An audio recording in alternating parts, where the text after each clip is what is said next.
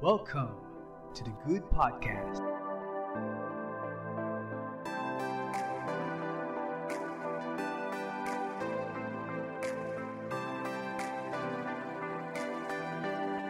Hey everyone, good evening.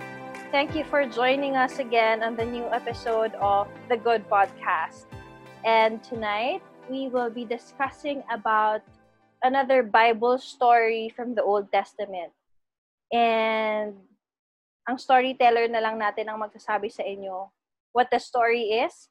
But it's one story that we are all familiar of and nakakatuwa din the life lessons that will be taught to us by tonight's story. So, yeah, introduce na natin ang ating storyteller for tonight. Ang ating napakagandang sister. Thank you. Paki-emphasize po yung maganda, please. Charot. In-emphasize po. Thank you for that beautiful introduction. Wow!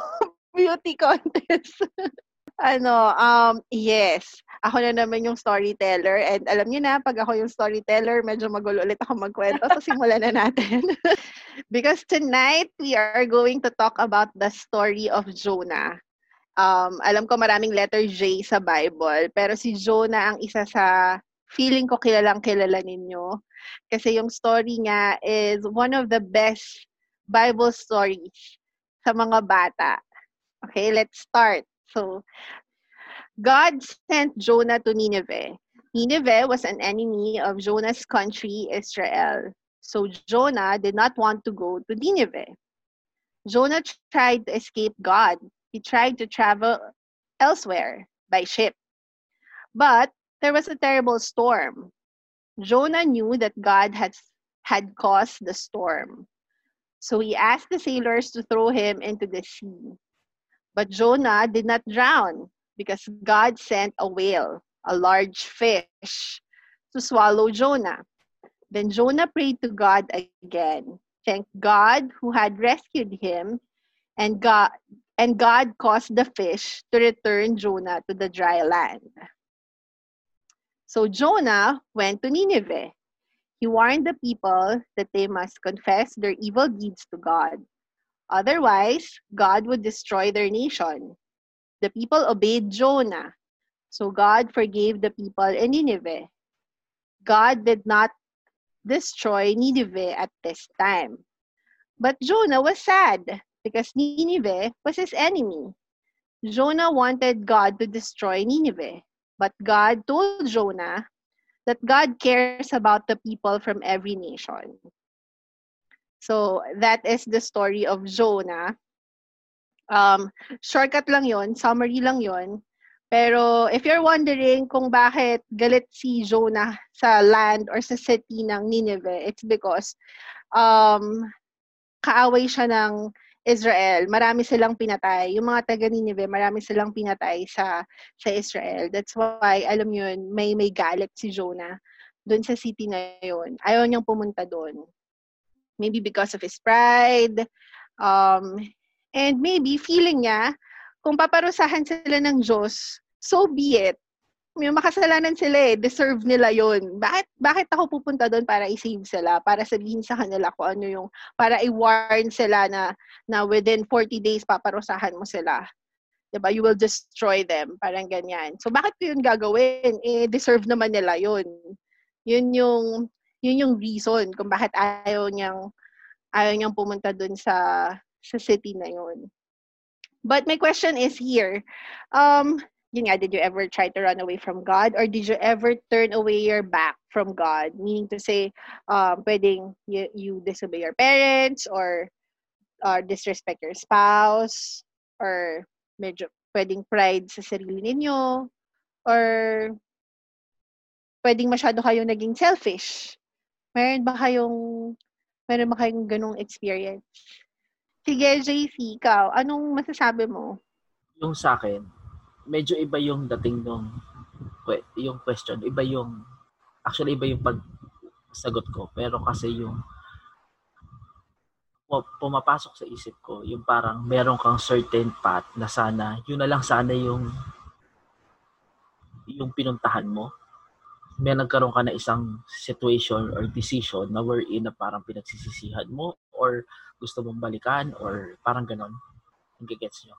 Kasi naalala ko before, minita ko nito nila Brian, ni Aaron, and Ayan. Inipilit nila akong, ito yung time na adik ako sa paglalaro ng online games. Tapos pinipilit nila akong mag-apply sa call center. Hindi ko nakalimutan ko na kung anong company. Yun yung parang medyo iniisip ko, parang medyo sayang. Nung panahon na yun, sana pala ginrab ko yung opportunity na yun. Yun lang sa akin. Yeah, totoo yung sabi ni JC na meron talagang times na like meron gusto ipagawa sa'yo ni Lord. Pag hindi mo sinunod, parang minsan may times na, talaga, gusto mong gawin yung way mo, ayaw mong makinig sa akin. Sige, papadaanin kita sa, alam mo yun, itong mga landas na to. Pero ang end result, kung saan ka pa rin niya gustong, let's just say, pumunta or mag-ending kung ano yung gusto niya ipagawa sa'yo nung start, dun pa rin yung end result mo. Alam mo yun, may mga tipong ganong situation minsan na, let's just say, example na tipong, kunwari, ako na lang, fine. Sinabi kasi siya sa akin din, nung nagkaroon ng time na uwi ako from Singapore, ayokong umuwi from Singapore. Tapos parang meron akong nakausap ng mga friends ko na sabi sa akin, alam mo, Apps, uwi ka na muna. Parang uwi ka na lang muna, ganyan. Tapos sabi ko, no, not yet. I'm not yet ready. Ganyan-ganyan. Gusto ko pa dito. Ganyan-ganyan. And then, sabi niya sa akin, because siya, ganun yung na-experience niya before, na nagtatanong siya kay Lord kung anong plano niya, pero hindi niya sinunod yung plano ni Lord na papuntahin siya sa gantong lugar. Parang yung leading sa kanya ni Lord nun was to go to a place. Hindi niya sinunod. So, parang what happened was, he still went his way. Parang kung yung isang way na hindi sinabi ni Lord sa kanya. Tapos kung saan pa siya nagpunta. Pero a year after, 2 years after, nag-end up siya dun sa place na gusto niya ni Lord for him. Na parang yung isang direction dapat. So parang like with me, ang daming nangyari na I really did not expect na uwi ako agad from Singapore back to the Philippines, diba? Pero like, husband ko got sick. And then, bigla akong for some reason pinapauwi ng grandparents ko. So, parang, siguro nga, alam mo yun, kailangan mo nang meron kang daanan. Ayaw mo makinig sa akin, Kasi gano'n. May mga ganong times in our lives na ginagawa si Lord. Kahit minsan ikot-ikot ka niya, sikot-sikot ka niya, or pinapadaan ka niya na ng maraming problems. But at the end of the day, parent yan ako pa rin masusunod. So, minsan kasi si Lord, pag halimbawa, feeling niya, nalilihis tayo ng landas. Minsan nagsisend siya ng tao, or minsan hindi tao, minsan message, or minsan napapanood natin sa movie, nababasa natin sa libro, 'di ba? Para para ituwid tayo sa ganung sa bagay or sa path na gusto niyang tahakin natin, 'di ba? But then nasa sa atin na 'yun Nasa sa atin na 'yun if gusto nating sundin siya, if gusto nating i-obey siya, gano'n. So, yeah, tama. Minsan may mga point na gano'n na minsan sana binalikan ko na lang yung ganung situation. Yes, sis. Siguro usually most of the time meron tayong ganyan on a daily basis. Like sometimes there are times that alam mong mali pero nagagawa mo pa rin. Hindi sa pinipilit mo siyang gawin, hindi sa intentional mo siyang gawin. It's just that our emotions gets the better of us. Parang I read nga in one devotion parang your brain is so powerful that let your brain work for you instead of your brain working against you. Diba? So we have to train that. And it's human nature na talagang may personality ang mga tao. That's why God is a merciful God and God is a gracious God na, He allows us to repent, to admit our mistakes, to acknowledge our mistakes, to humble ourselves also. Kaya nga may ganun eh. May ganung phases eh.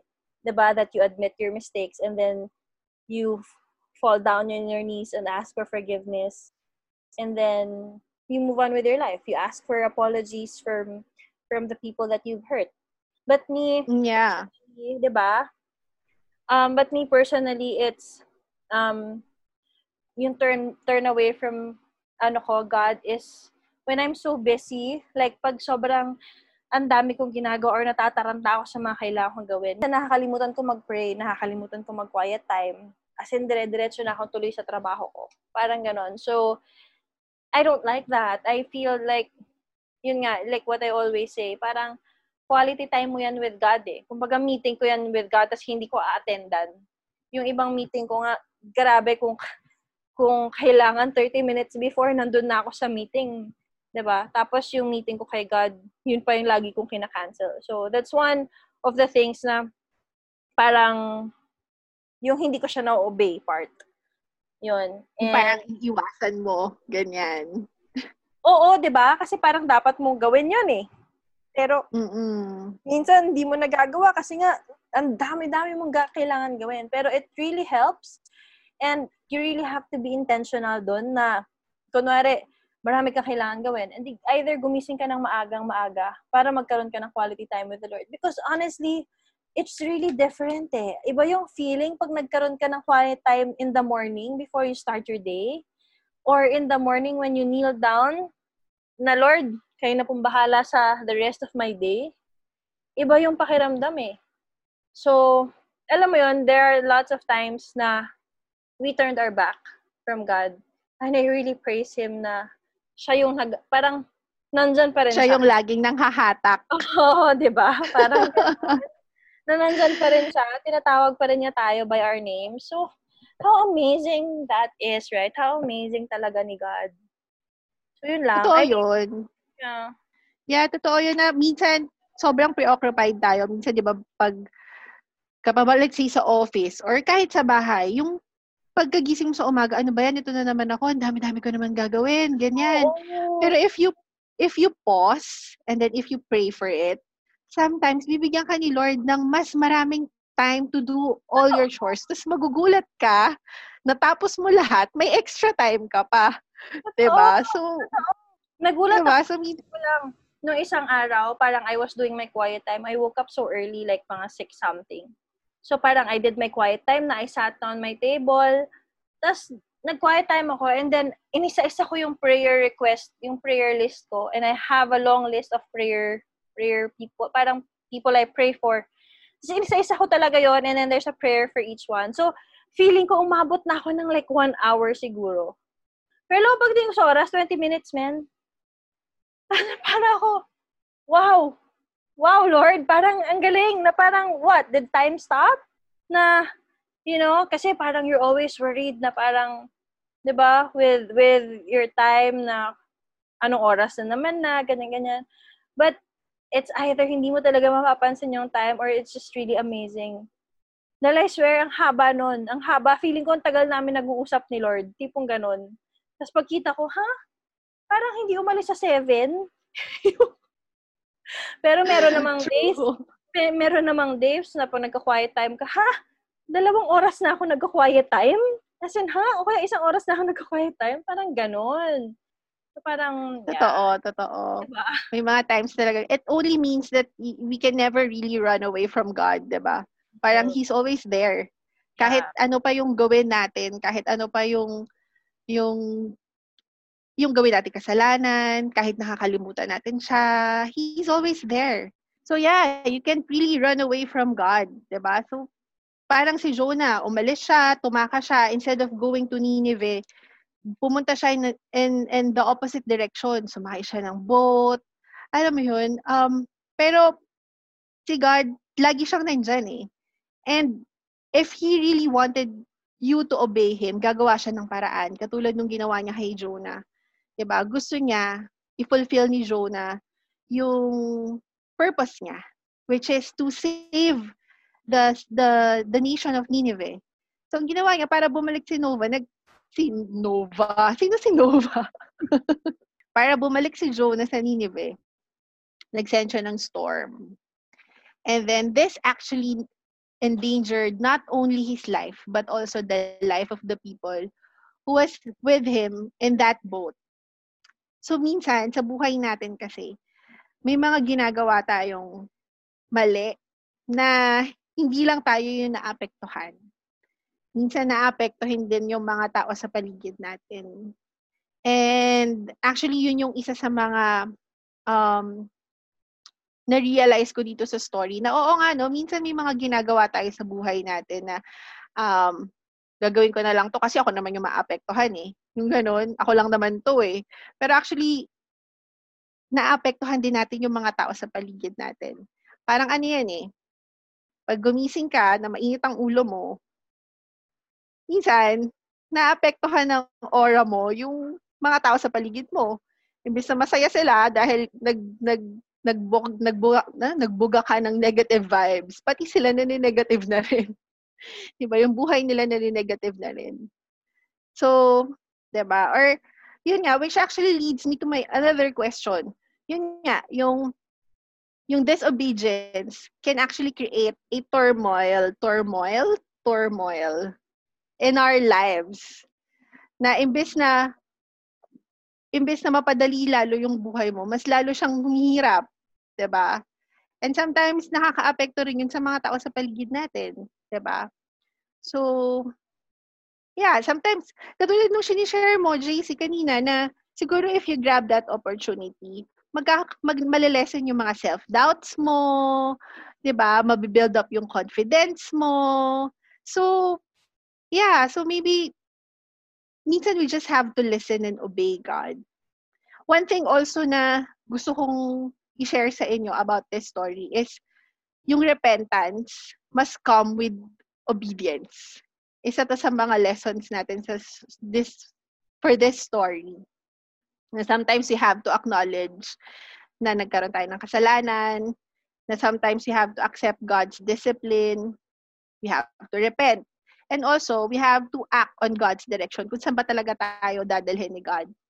Diba? Ito yung nangyari to so hinulog na siya, akala niya mamamatay na siya, akala niya that's the end of it. Kasi sabi niya, ako yung may fault kung bakit may storm eh. Inadmit niya yun. Ako yung may fault kung bakit nag-storm. Tapos sabi niya na ihulog niyo na lang ako, i-throw niyo na lang ako sa tubig. Tapos parang sabi pa ng mga sailors, tinry pa siya i-save ng mga sailors na no.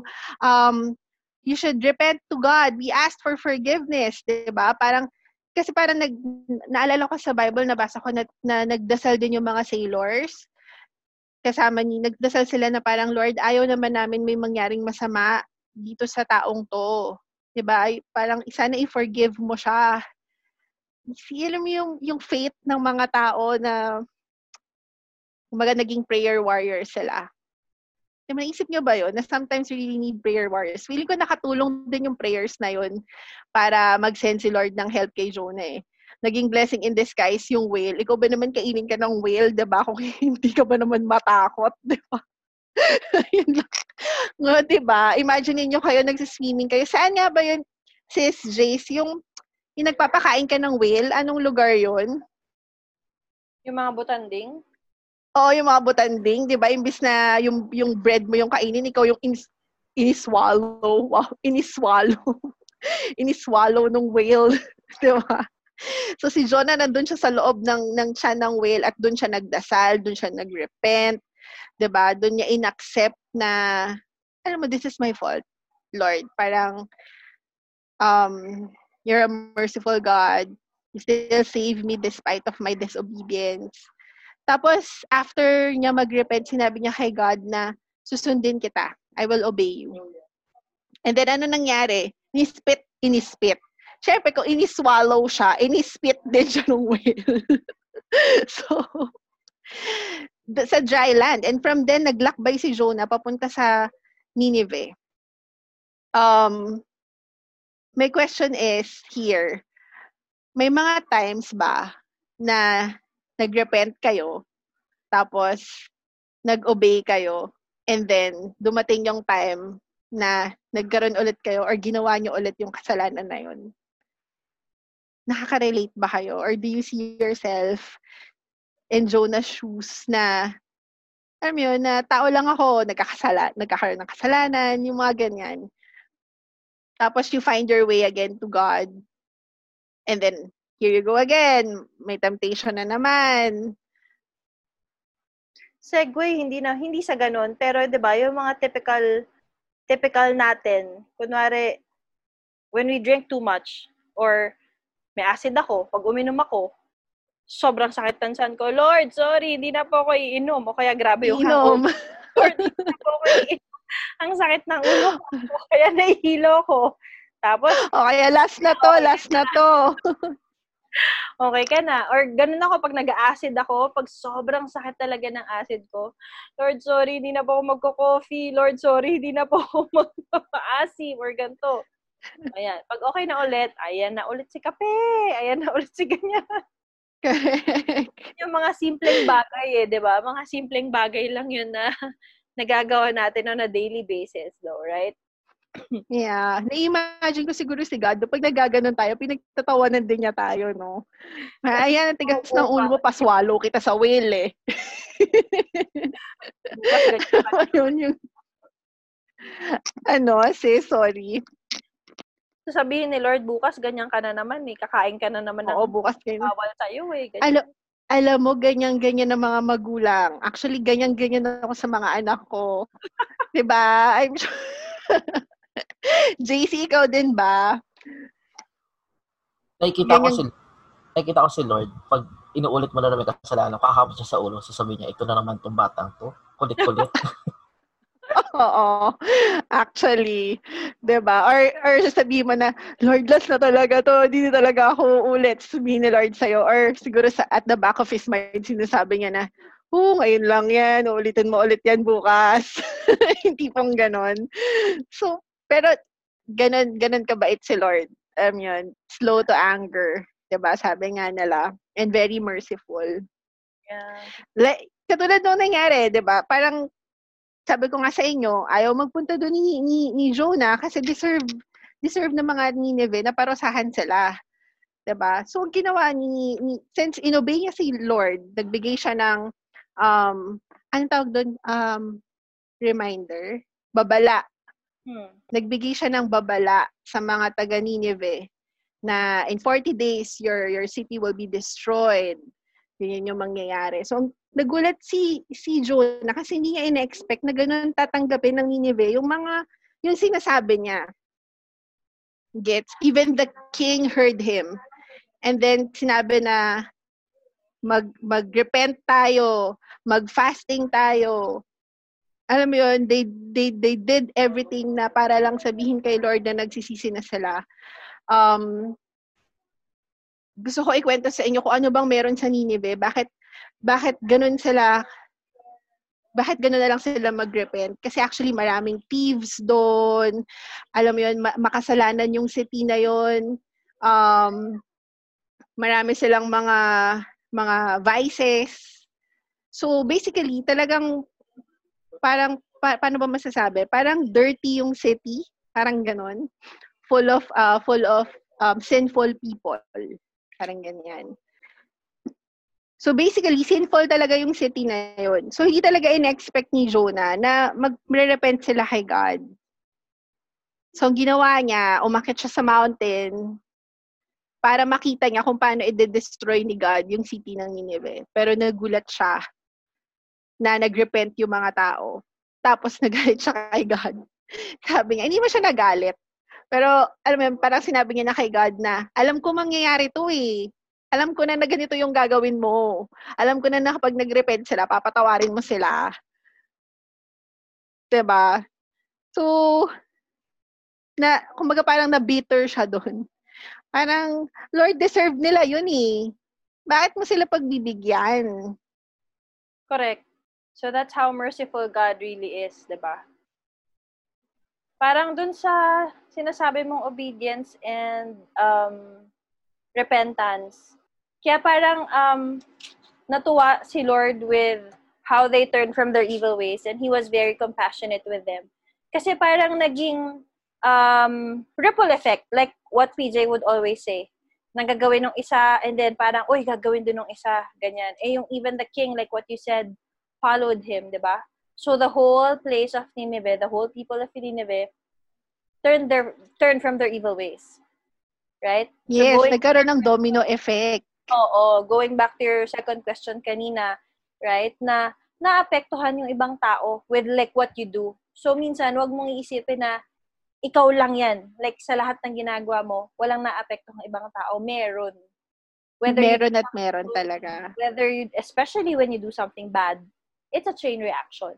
Diba? Whether physical, emotional, or ano. Tama yan, Ate Apps. Before I continue, kasi yung wallpaper ko dito, kasi kanina nung may sinasabi si Joey tungkol dun sa, nakalimutan ko na yung exact words na sinabi niya. Pero parang it's like, yung basta may obedience, yung isa, tapos may isa pa siya. Parang ano lang yan eh. Parang one word lang yung the best na pwedeng i-describe doon sa sinasabi ni Joey is surrender. Surrender it to God.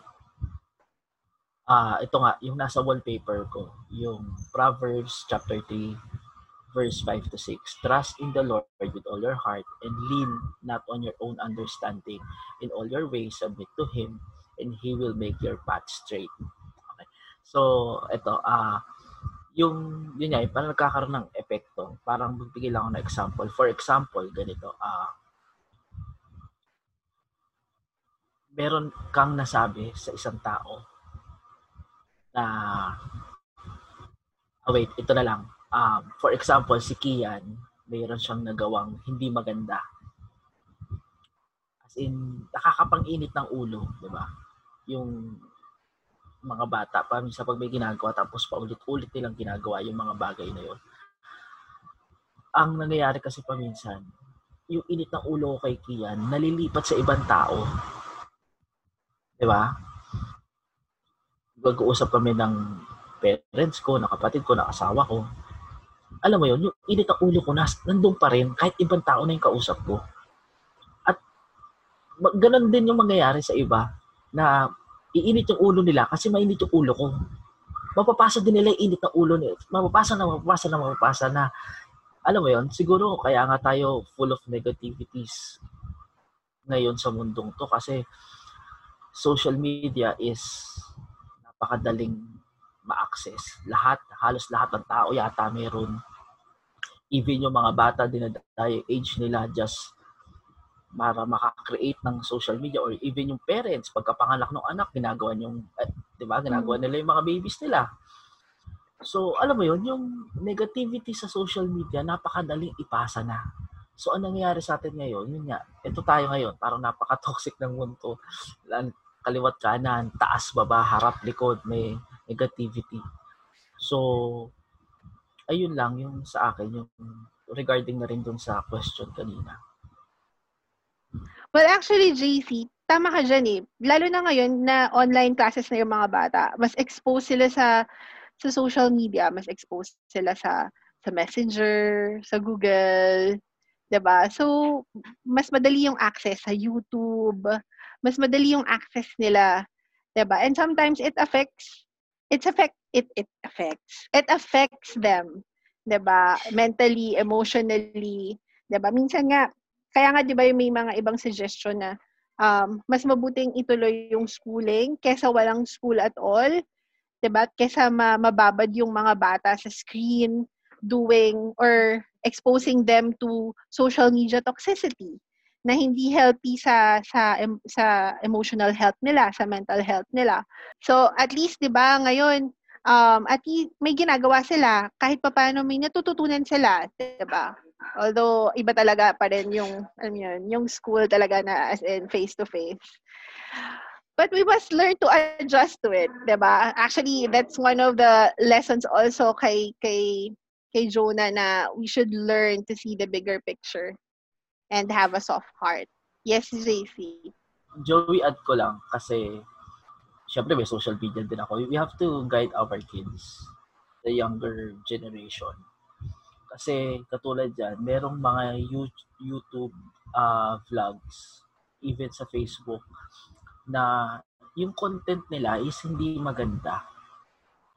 meron akong isang napanood, nag-ML siya, Mobile Legends. Alam mo yun, naglalaro siya with one-on-one siya, tapos at the end of the day, binibigay niya ng prize yung kalaro niya. Yun yung content niya. Maganda sana. Kaso ang problema, habang pinapanood mo from the start hanggang sa huli, as in trash talkan, murahan, alam mo yun, lahat ng klaseng mura yata maririnig mo, lahat ng klaseng hindi magandang salita maririnig mo. Tapos bandang huli, kailangan mo siyang matalo para bigyan kanya ng prize. Tapos pagdating sa huli, okay na ako, may content na ako. Alam mo yung parang mapasok isip, alam mo, makagawa ka lang ng content, ang dami mong, alam mo yun, ang daming negativity na, alam mo, ang daming nakakanood nun eh. Ang daming bata na pwedeng, di ba, magagaya sa'yo eh. Sana mas sa akin, siguro mas, if ever, doon sa mga vloggers, sa mga babalak, mas maganda yung magkaroon tayo ng magandang example sa mga younger generations. Kasi, kumbaga yung mga yan, sa isip-isip ko nga, sabi ko yung mga yan, ngayon in yan, kasi magkaroon ka lang ng content, everything, yes, pasok ka. Pero, yung magandang maitudulot mo, kumpara doon sa pangit, yung magandang maitudulot mo, that's lifetime. Lifetime yan, maipapasa. Alam mo yun? Kesa doon sa madaling totoo yan. Yung mga nagvo-vlog kasi, yung mga influencers kasi, it's a privilege, but also, malaki yung responsibility na dala-dala nila. Diba? Kasi, kaya nga sila tinawag na influencers eh. Diba? But that is actually one of the disadvantages of, of having, or talking to your camera. Diba? You don't get to see how many people are watching you. Akala mo kasi ikaw lang to, or may mga, let's say, may mga specific na tao kang nakalagay sa screen mo, nakakalimutan mo minsan. Ang brain natin very tricky yan eh. Minsan nakakalimutan natin na marami palang taong nakakapanood, or maraming tao yung naaabot nitong stream na to, nitong live stream na to. Diba? Kasi ito lang, let's say 256 lang yung nakikita mong nanonood. Nakakalimutan nila na after that, nasi-save yun, and then people can rewatch it again. Kasi, yun nga, your brain can trick you na ang kausap mo lang ay camera. Diba?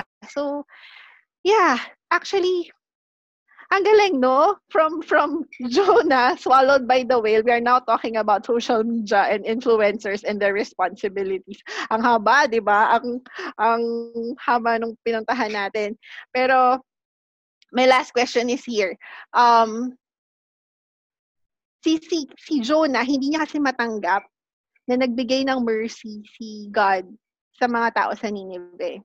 Kasi feeling niya deserve nila yung parusa na ibibigay sa kanila ni God. But, yun nga, yung mga tao doon nag-repent. And so, hindi matanggap yun ni Jonah kasi deserve nila yun. Na-experience yun din ba yun sa buhay ninyo? Na minsan may mga tao na galit na galit ka. Tapos, naraman mo na yung tao na yun nagkasakit or may nangyari sa kanya na hindi maganda. Minsan nangyayari yun. Ako minsan guilty ako doon eh. Minsan na parang buti nga sa kanya, deserve niyang, kaya ganyan nangyari sa kanya kasi ganyan. Ang daming ganyan ngayon, Joey. Mayroong talaga? Isang na hate ng lahat na nagkasakit at binalita. Ayun. If we're going to think of it, wala naman din talaga, alam mo yun, wala naman silang masamang intention. Alam mo yun, pag gusto mo lang mag-express ng feeling, ng nararamdaman mo, di ba? Ang nasa isip ko nga, while reading, hanggat maaari din ako nagko-comment sa social media. Sabi ko, if I am JC 6 months ago, malamang nag-comment din ako ng gano'n. Before this Bible group study happens, di ba? Pero ngayon, sabi ko, pumapasok sa isip ko, kahit gano'ng kasama ang tao, sabi ko, wala naman tayong karapatang i-judge at wala tayong karapatang manalangin ng ikasasama ng kahit na sino. Kasi Di ba? Kahit human rights nga, di ba? Inaano nila yung mga addict, yung mga grabe. Kasi at the end of the day, may chance sila magbago eh. Di ba? Totoo. Almost, di ba? Wala tayong karapatang manalangin na sana mamatay ito. Patay na yan mga yan, yung mga, di ba? Kung sino-sinong tao. Kasi nga, di ba? Pag isipin pa nga lang natin, kasalanan na eh. So, alam mo yun, by thinking of it, pumatay ka na sa isip mo. Kasi pinalangin mo,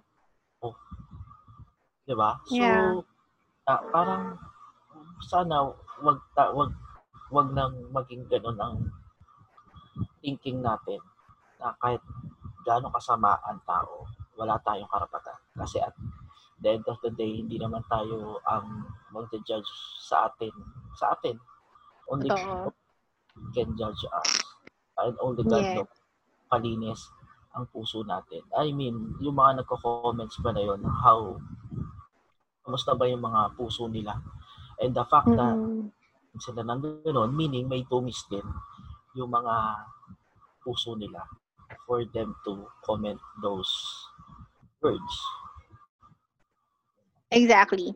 Kung tayo nga, 'di ba? Kung tayo nga pag halimbawa may nagagawa tayong kasalanan, kung makahingi tayo ng tawad sa Diyos, ubod-ubod. 'Di ba? Lord, patawarin mo ko, pasensya na po. Or kung halimbawa, let's say, for example, nakagawa tayo ng kasalanan sa ibang tao, and 'di ba? We're asking for forgiveness. 'Di ba? We're asking for mercy. Why not we give it to other people? So alam nyo ngayong panahon na to, hindi actually sympathy yung kailangan natin eh. Ang kailangan natin, empathy. Alam mo yun, putting our shoes or putting ourselves in other people's shoes. 'Di ba? Hindi lang alam mo yun, hindi lang sympathy, hindi lang yung naaawa ka sa ibang tao, hindi lang awa yung kailangan natin sa ibang tao eh. 'Di ba? Mas kailangan natin ng sympathy, ng empathy. Alam mo yun, kailangan natin ilagay yung sarili natin sa sitwasyon ng tao na yun, 'di ba? Para hindi tayo agad-agad nagja-judge, hindi tayo agad-agad, alam mo yun, hindi tayo agad-agad nagde-decide na, alam mo yun, yung mga ganong bagay. At saka Joey, instead na magalit tayo at i-bash natin, pagdasal natin na may mangyari sa kanilang hindi maganda, siguro better is, hindi ko makuha yung tamang word eh, siguro pangaralan. Kasi sometimes, especially yung mga, di ba, yung mga ibang tao na kapatid natin, alam mo yun, sometimes, hindi naman nila kilala si Lord eh. Yung faith nila is sobrang babaw. Kaya hindi sila kaya nila nagagawa yung mga ganun kasasamang bagay.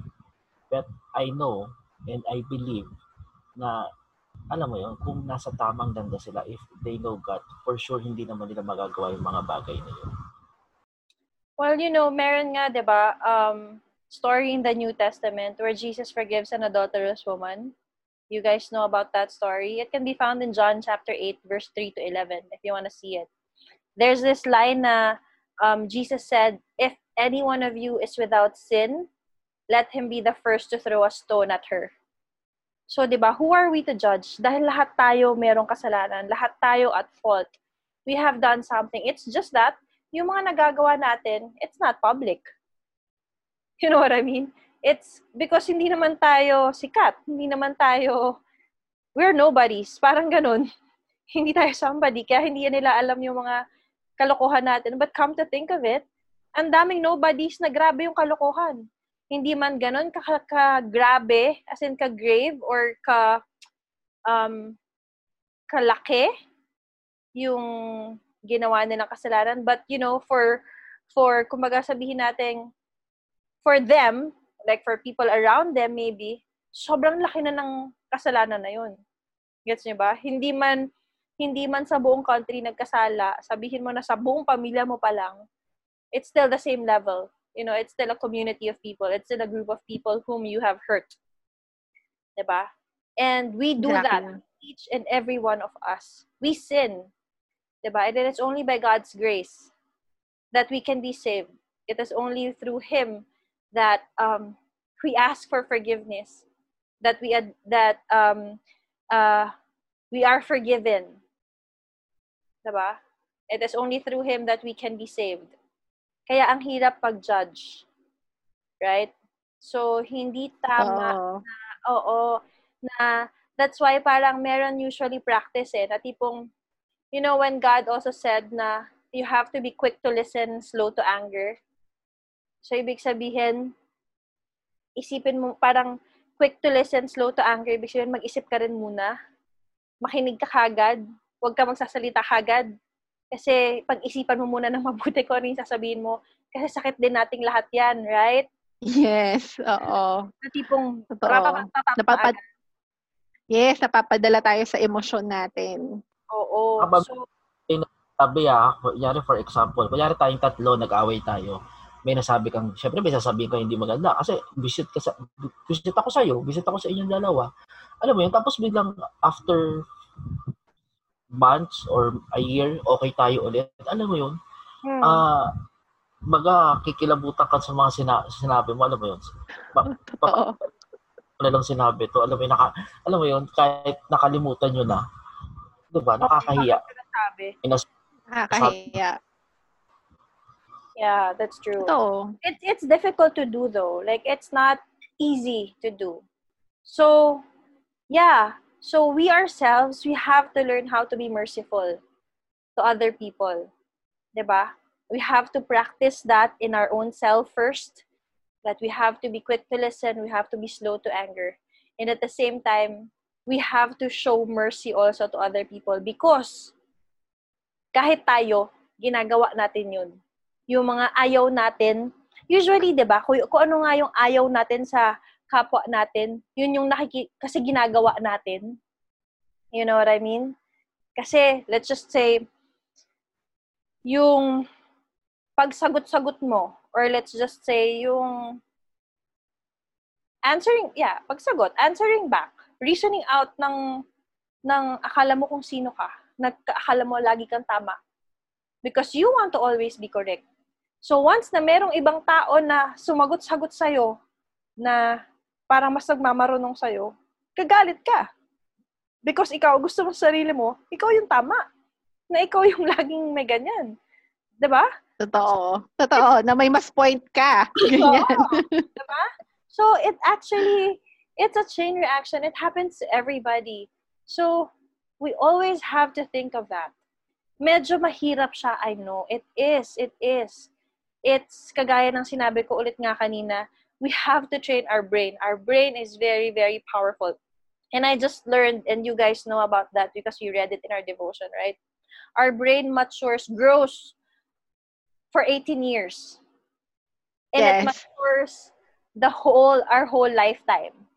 So with that said, it grows for 18 years and matures for your whole lifetime, meaning you still have the chance to, turn back from your old ways and train your brain to do certain things. That's why I said kanina, we train our brain to work for us and not against us. Meaning, train your brain to be positive.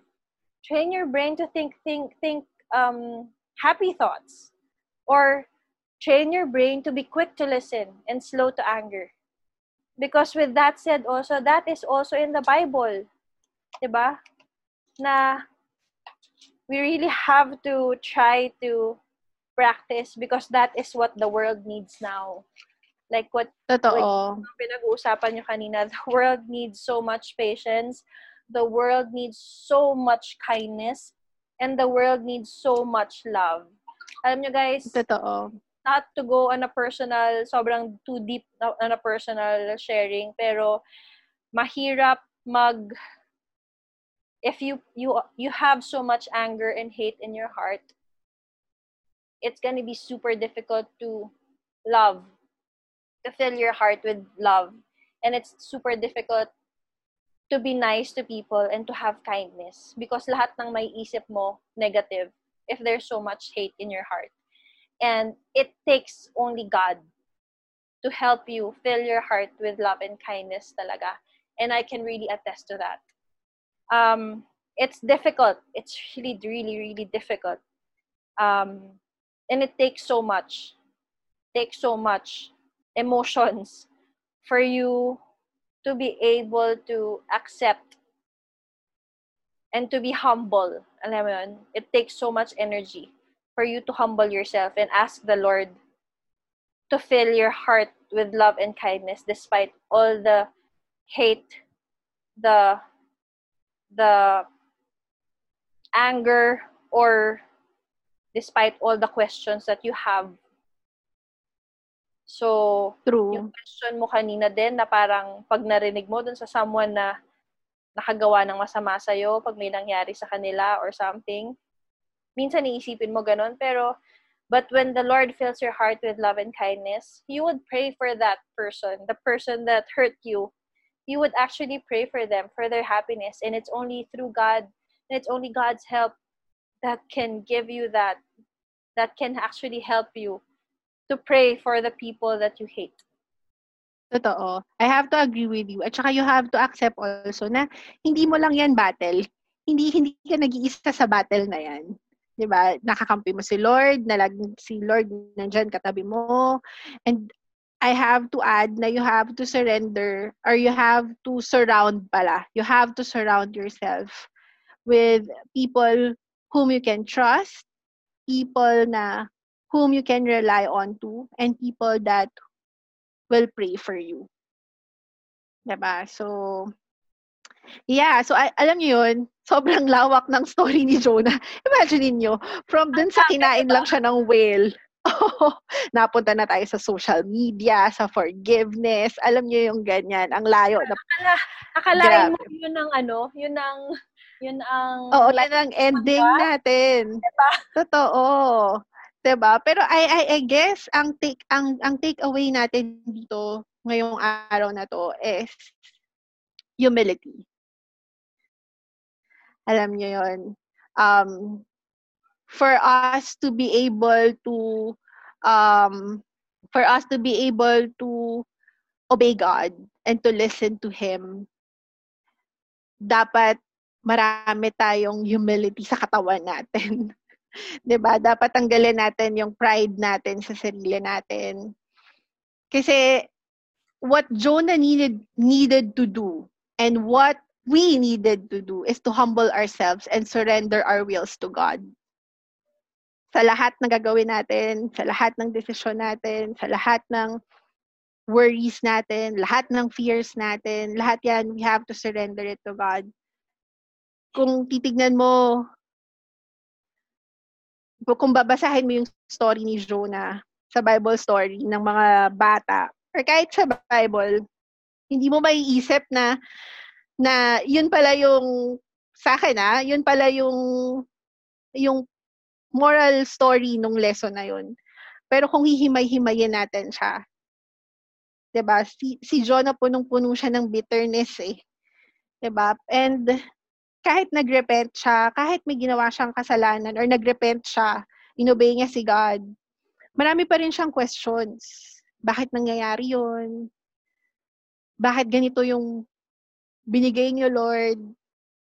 There was a time na nagmumukmuk siya sa mountain. Tapos, ginawa ni Lord, naglagay siya ng shed para hindi mainitan si Jonah. Overnight, nagtanim si Lord ng puno dun sa mountain para hindi mainitan si Jonah. At alam ni Jonah yon na si Lord yung nagbigay sa kanya noon. Pero matigas ang puso ni Jonah Galit pa rin siya. Nag-send si Lord ng worm after. That same day. And then namatay yung plant. So, yung ginawa ni Jonah, Lord, hindi deserve ng plant na to mamatay. Bakit nyo to pinatay? 'Di ba? Pero sabi sa kanya ni Lord, sabi sa kanya, nagagalit ka dahil sa isang plant? Gusto mo akong maawa dahil sa isang plant? Pero ngayon nagbibigay ako ng awa or nagpapatawad ako dito sa 120,000 people sa Nineveh. Ayaw mo, nagagalit ka. It's a realization na kung kaya nating magbigay ng awa, kung kaya nating magbigay ng mercy, kung kaya nating magpatawad sa isang tao, or si Lord pala, kung I mean, kung naawa tayo sa isang tao, bakit hindi natin maibigay yun sa lahat? So, yeah, I think humility is our takeaway for tonight or our takeaway for today. We have to humble ourselves and surrender ourselves to God in everything that we do. So with that being said, let me close this podcast with a prayer. So let us come before the Lord in the name of the Father, the Son, the Holy Spirit. Amen. Heavenly Father, we praise you, we glorify your name. Thank you, Lord God, for this opportunity of learning about Jonah and his life. Thank you, Lord, for making us realize that you are a merciful God, that you will always forgive us and you will always understand us. Help us, Lord God, to humble ourselves. Help us, Lord God, to be wiser to our decisions. Huwag niyo po kaming hayaan mag-go through sa pinagdaanan ni Jonah, Lord God. Sana po marami kaming matutunan. Give us that wisdom so that we may learn to understand and to apply His story to our lives. We pray, Lord, for our safety, Lord God, for the safety of our family, our community, our brothers and sisters. We ask this through the Lord Jesus Christ, your Son, who lives and reigns with you in the Holy Spirit, one God, forever and ever. Amen. In the name of the Father, the Son, the Holy Spirit. Amen. So there you have it, brothers and sisters. That's another episode of the Good Podcast, this season 2. We have been discussing about Bible stories, and I'm sure nakaka-relate kayo sa mga stories na pinag-uusapan natin. So, we hope to see you guys again next week. And always remember that we are praying for you and you're always in our thoughts. Take care, guys. See you again. So, with me is JC, Joey, and PJ all the way from US. So, till next week. Bye, guys. Bye, guys. Bye, guys. Bye.